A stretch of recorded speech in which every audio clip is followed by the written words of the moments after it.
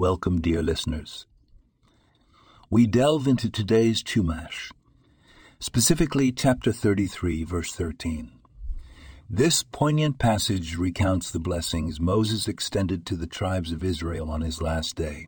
While at first glance, these blessings may seem to revolve around earthly gifts, produce fruits, the sun, the moon, mountains, and hills, our commentaries suggest a much deeper, more profound understanding. They enlighten us that Moses' blessings are not just about appreciating natural resources.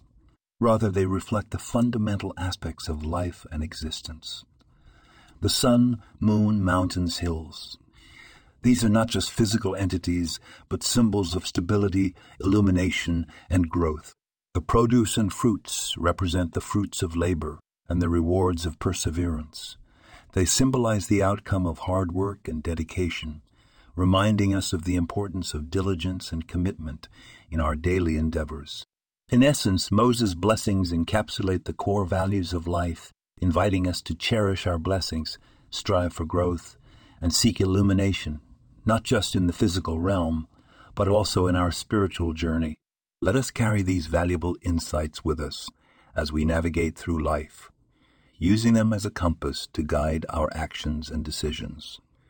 Thank you for joining this enlightening journey into the Chumash. This podcast was produced and sponsored by Daniel Aronoff.